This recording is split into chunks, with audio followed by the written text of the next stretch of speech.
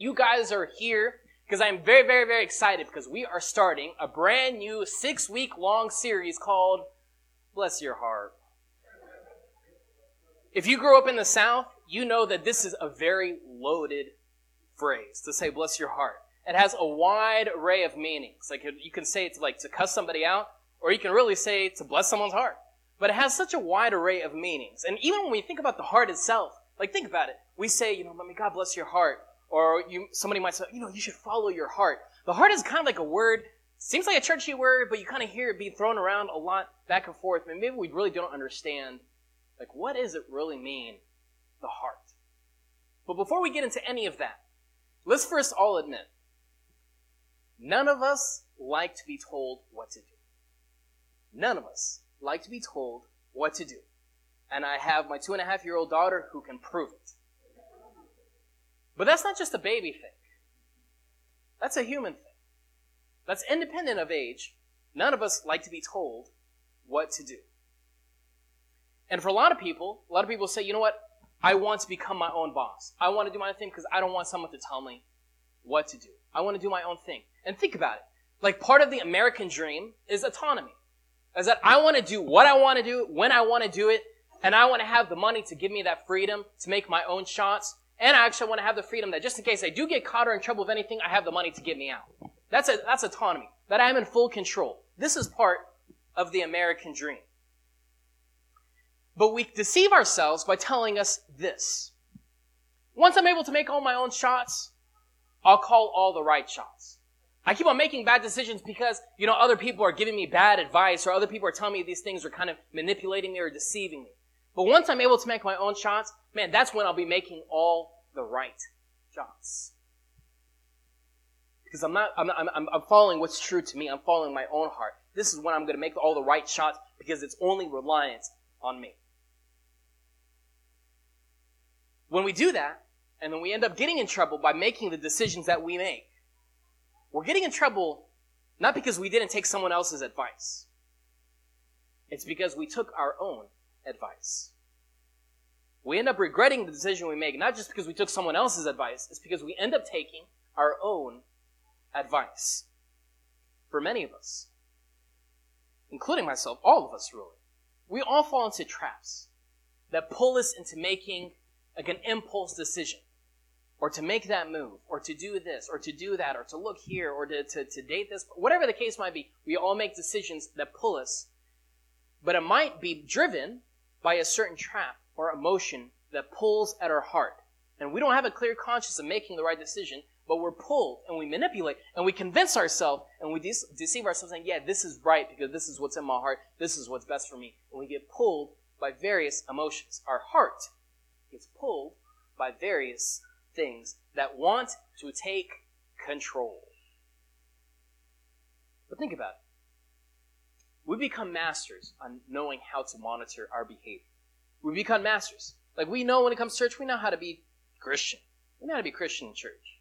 We know how to monitor our behavior. We know how to say the right things in order to impress that person. We know how to act the right way on that first date to make sure I get that second date. I know what to say at that interview to make sure I get a second interview.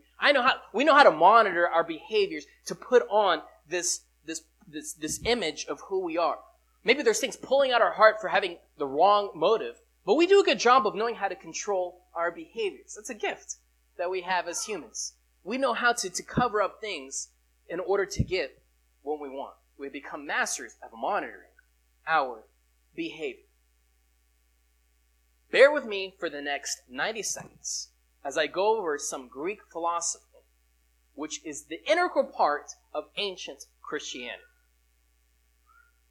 If we simplify who we are as human beings, there is an intellect part of who we are, and there is a nous part of who we are. Nous is a Greek word, which means the soul, but it's more than that. It's the eye of the soul. Let's talk about the obvious first. The intellect is our rationale. We're able to we have certain brain synapses that make us say, okay, I need to do this, I need to do that. There's an intellectual component of who we are, which is a little bit more clear.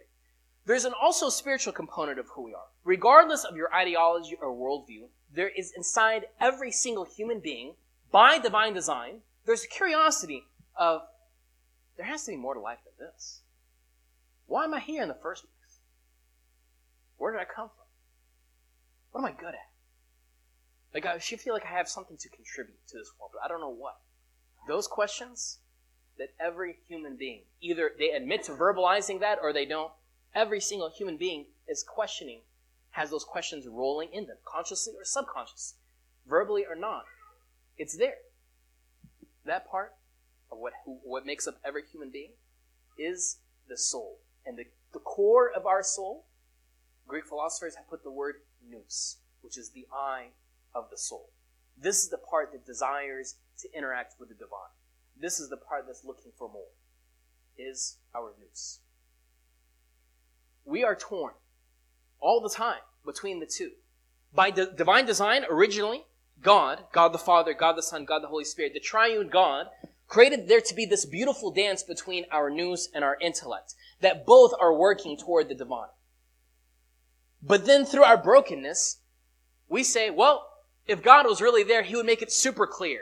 If he really exists, then I would be able to understand him through my intellect. And we would completely dismiss the nous part of who we are.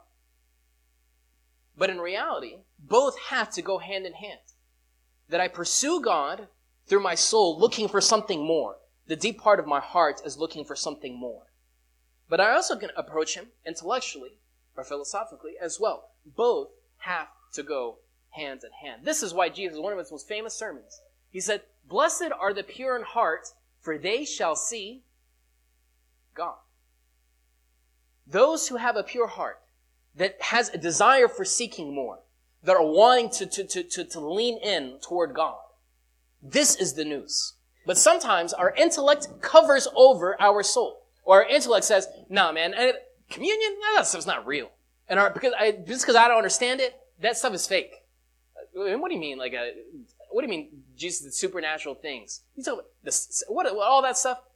If my intellect can't take it, then the intellect completely dismisses or completely pushes down our soul. Because if I can't understand it logically, that's going to overpower our nous. But in reality, by divine design, both are supposed to be working hand in hand. Sometimes our nous, our soul, our heart, seeking more, becomes defiled because our intellect creeps down. And if you look actually at the writings of early Christians, they have these beautiful meditations and beautiful writings of how prayer is where my intellect goes down into my soul. Where what leads me in prayer is my spirit, is my soul. This is what leads. But it's where I put my intellect, I allow it to be suppressed in order for my soul to connect with God. That is not purely just based on intellect. That both work together, but it's my spirit that's leading, and my intellect goes below that.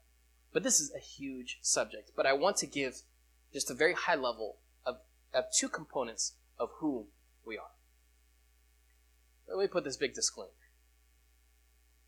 I'm assuming you're here because you have some type of interest in knowing who Jesus is. Regardless if you believe he is divine or not, let's put that aside. But if there is a man who predicts his own death, overcomes death himself, and has breakfast on the beach the next morning, maybe we should take what he says with a little bit of interest or a little bit of seriousness. And what I would love to do is for us to look at a very unique encounter that Jesus had. Something that's written by, so we have 4 records of Jesus' life: Matthew, Mark, Luke, and John. Some of them are eyewitnesses. Some of them are second eyewitnesses, or second people to see the life of Jesus. So I would like to for us to look at a record of a first eyewitness, a person that had a tough upbringing, a tough background, who ended up becoming a follower of Jesus, and his name is Matthew. And Matthew had this very unique encounter that he experienced that Jesus had with some hot-shot Pharisees, like the top-shot religious people of the town. Then some Pharisees and teachers of the law, man, they know their Torah, man, they know it. Teachers of the law, they came to Jesus from Jerusalem. So they came out of the way from Jerusalem, they're coming to me where Jesus is, and they asked, "Why do your disciples break the tradition of the elders? They don't wash their hands before they eat." Pause. Let me give you some historical and cultural context of why the leaders of the law are coming to Jesus and saying, "Why are your disciples not washing their hands?" So there is the Torah, which we know as the Old Testament. At the time when Moses received the Ten Commandments, the elders or the leaders of the group there started to add the oral Torah, which are non-written rules and customs and rituals that kind of go around the Ten Commandments. And they started adding these things to the people for them to do. And this kind of was passed down. Like, it was never written, but it was kind of passed down as the oral Torah. You can look it up what the oral Torah is. And this was passed down through the generations as the Jews kind of progressed. And then the leaders of the law, the hotshot Jewish leaders, who knew not just the Torah, but they knew the hidden stuff. They knew the oral Torah. They're coming to Jesus and say, hey, you're followers. A lot of these guys are Jewish men. How come they're not following the oral Torah?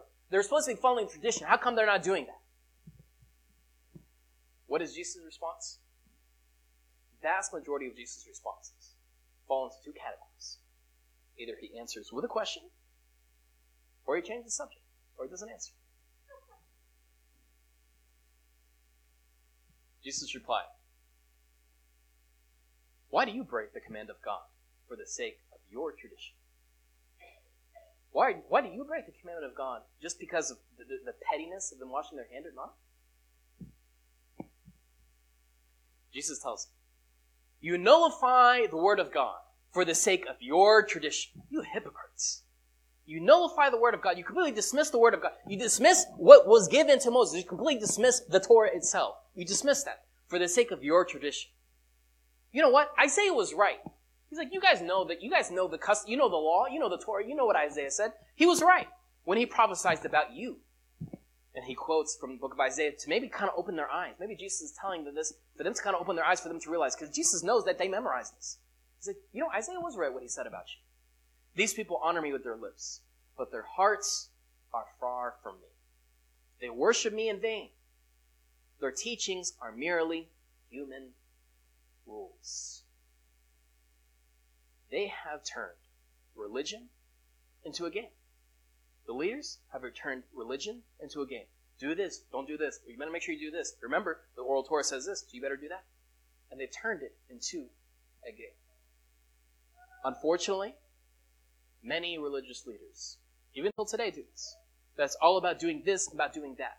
People have walked away from the faith because they just dumbed down what is Christianity to a bunch of do this and don't do that. And this is how this is how it's been taught to them. This is how they embraced it. And they said, man, I'm done with this. It's not about a relationship. It's all about doing this and don't do that.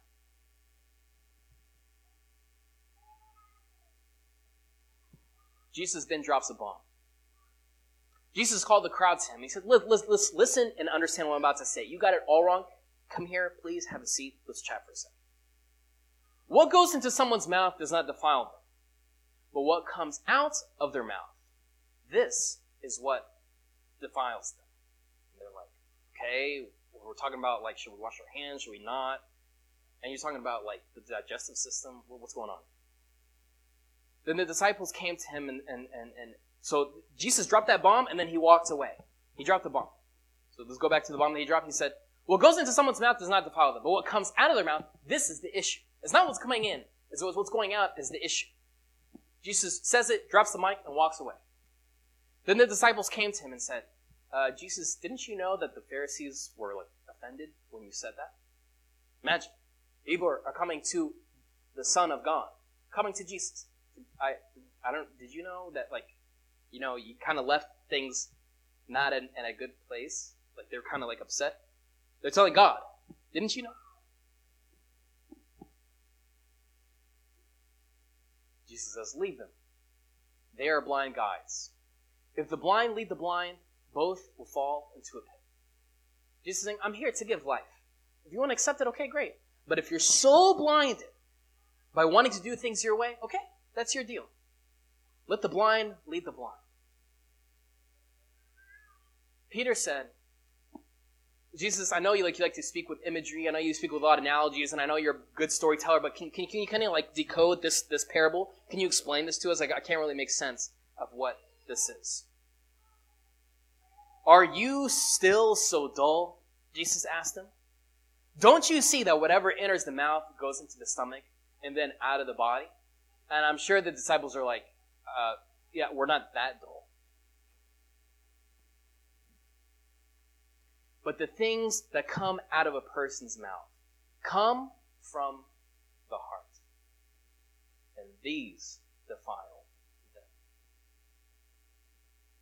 Again, Jesus says, don't you see that whatever enters the mouth goes into the stomach and then out of the body? But the things that come out of a person's mouth come from the heart. This is the issue. And many people say, and I've fallen into this myself. Sometimes I say things I don't mean. Sometimes I say things I don't mean. Right? Don't we say that? But really, what we're really saying is sometimes I say things I didn't mean to say out loud. It's there. And did I really say that out loud? It's there. It's there. It's turning. It's moving inside our heart. There's some cloudiness inside our nous. There's something cloudiness in our soul that was designed to be pure, designed to see God with full clarity, but now has become clouded by our selfishness, by our pride, by our anger, by our lust. I didn't mean to say that. Really?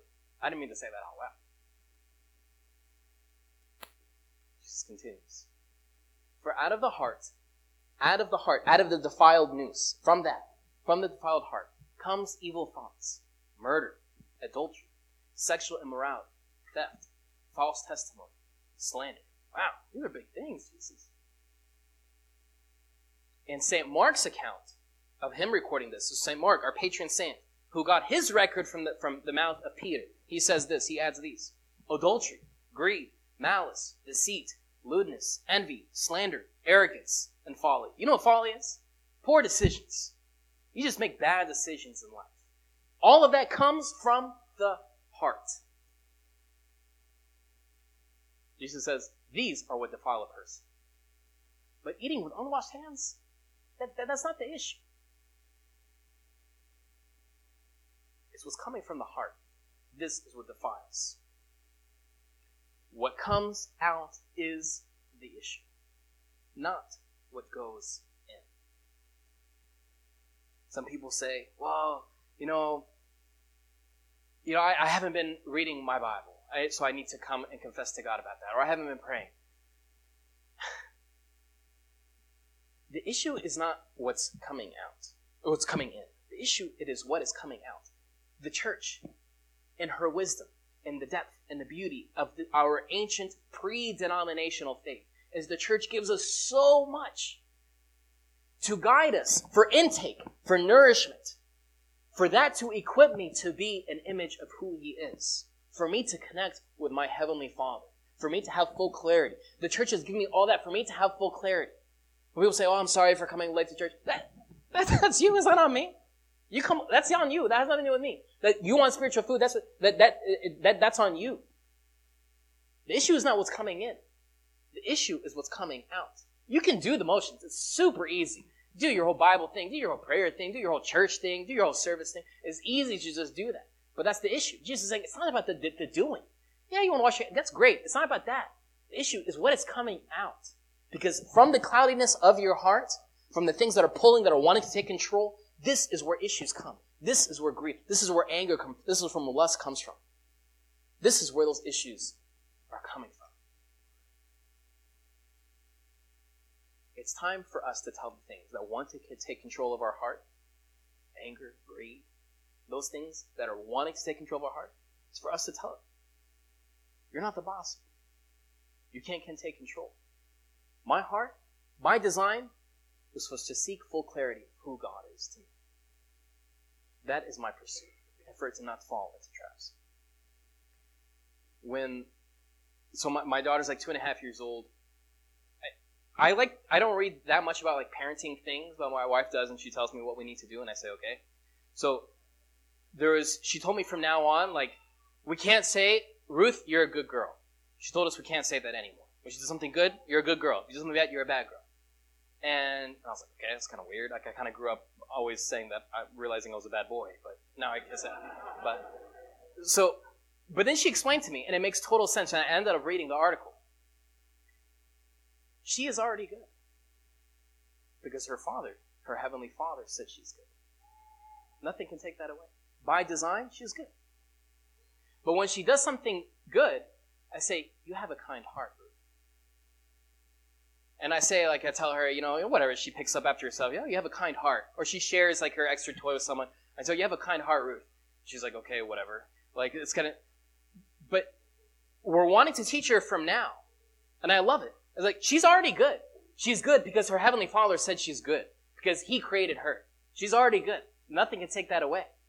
But when she falls and slips and does something that's pulling at her heart for her to be selfish, say, it's okay.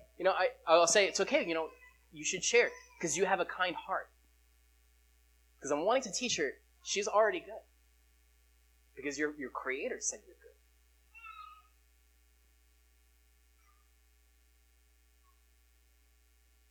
We want our heart. Our heart, which comes sometimes distorted by selfishness and anger and these things that kind of pull at us, we want to remove that. This is our focus for our next 6 weeks, our next remaining 5 weeks. It's for our heart to be blessed. We want our heart to be divine. We want our heart not to be pulled by so many things, by selfishness, by anger, by lust. We don't want that to be pulled anymore. We want to remove all that. This is our focus as we grow together, to remove all that. I want my heart to be back to its original design, for it to grow with my intellect to see the beauty of who God is. There is an early Christian named of St. Gregory of Nyssa. I talked about him today during the liturgy. And he had 2 other brothers who became well-known church fathers. And he said this, before there was even such a thing as the Bible, he said this in the year 320. This is an icon of him from the 14th century.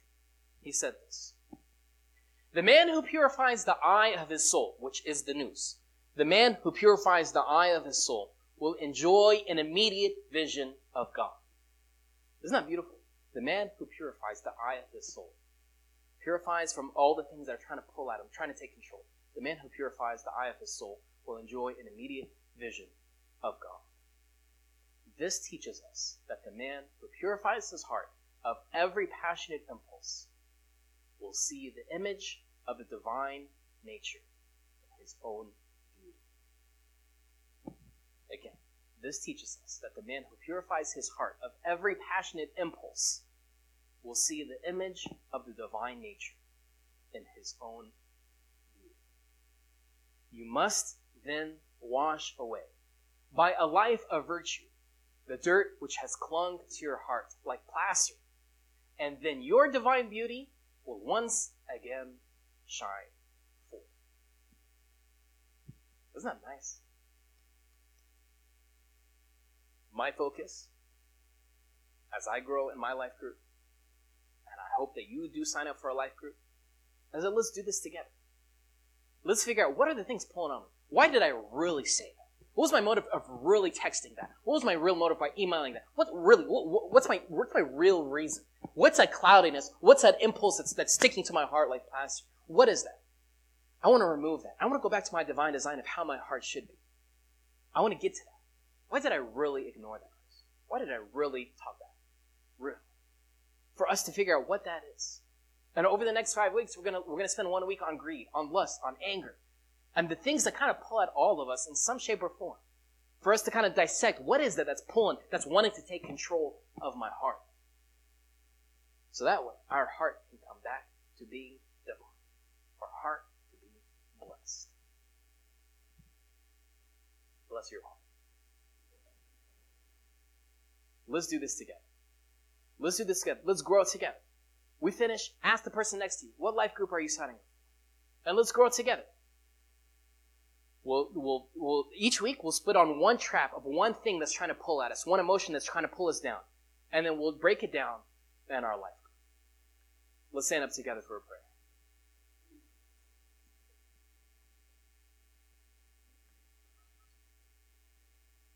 In the name of the Father, and the Son, and the Holy Spirit, one God, amen. Lord, there are tons of things that are always pulling at our hearts. And maybe we don't realize it. I don't realize it. Why did I say that? Why did I act like that? Why did I respond in that way? Just to get back at somebody? What's inside of me that's kind of pulling at my heart, that's wanting to take control? But God, you created us in such a beautiful way for our our soul and our mind to work together to seek you, to find that divine beauty which is only found in you. And the only way for me to find the fullness of life which is found in you requires me to kind of assess what is pulling on my heart. What's that weight that's tugging at me? Lord, I am grateful for all our life group leaders. Lord, I ask that you guide them as we get together in different living rooms throughout this week, over the next 5 weeks, over the next 6 weeks, for us to grow together. And for us to just really be open and real with each other. What are the things pulling at us? And when we do that, this is where we can find freedom. This is where we can find life. This is where we can find you. As we remove just that cloudiness from our heart.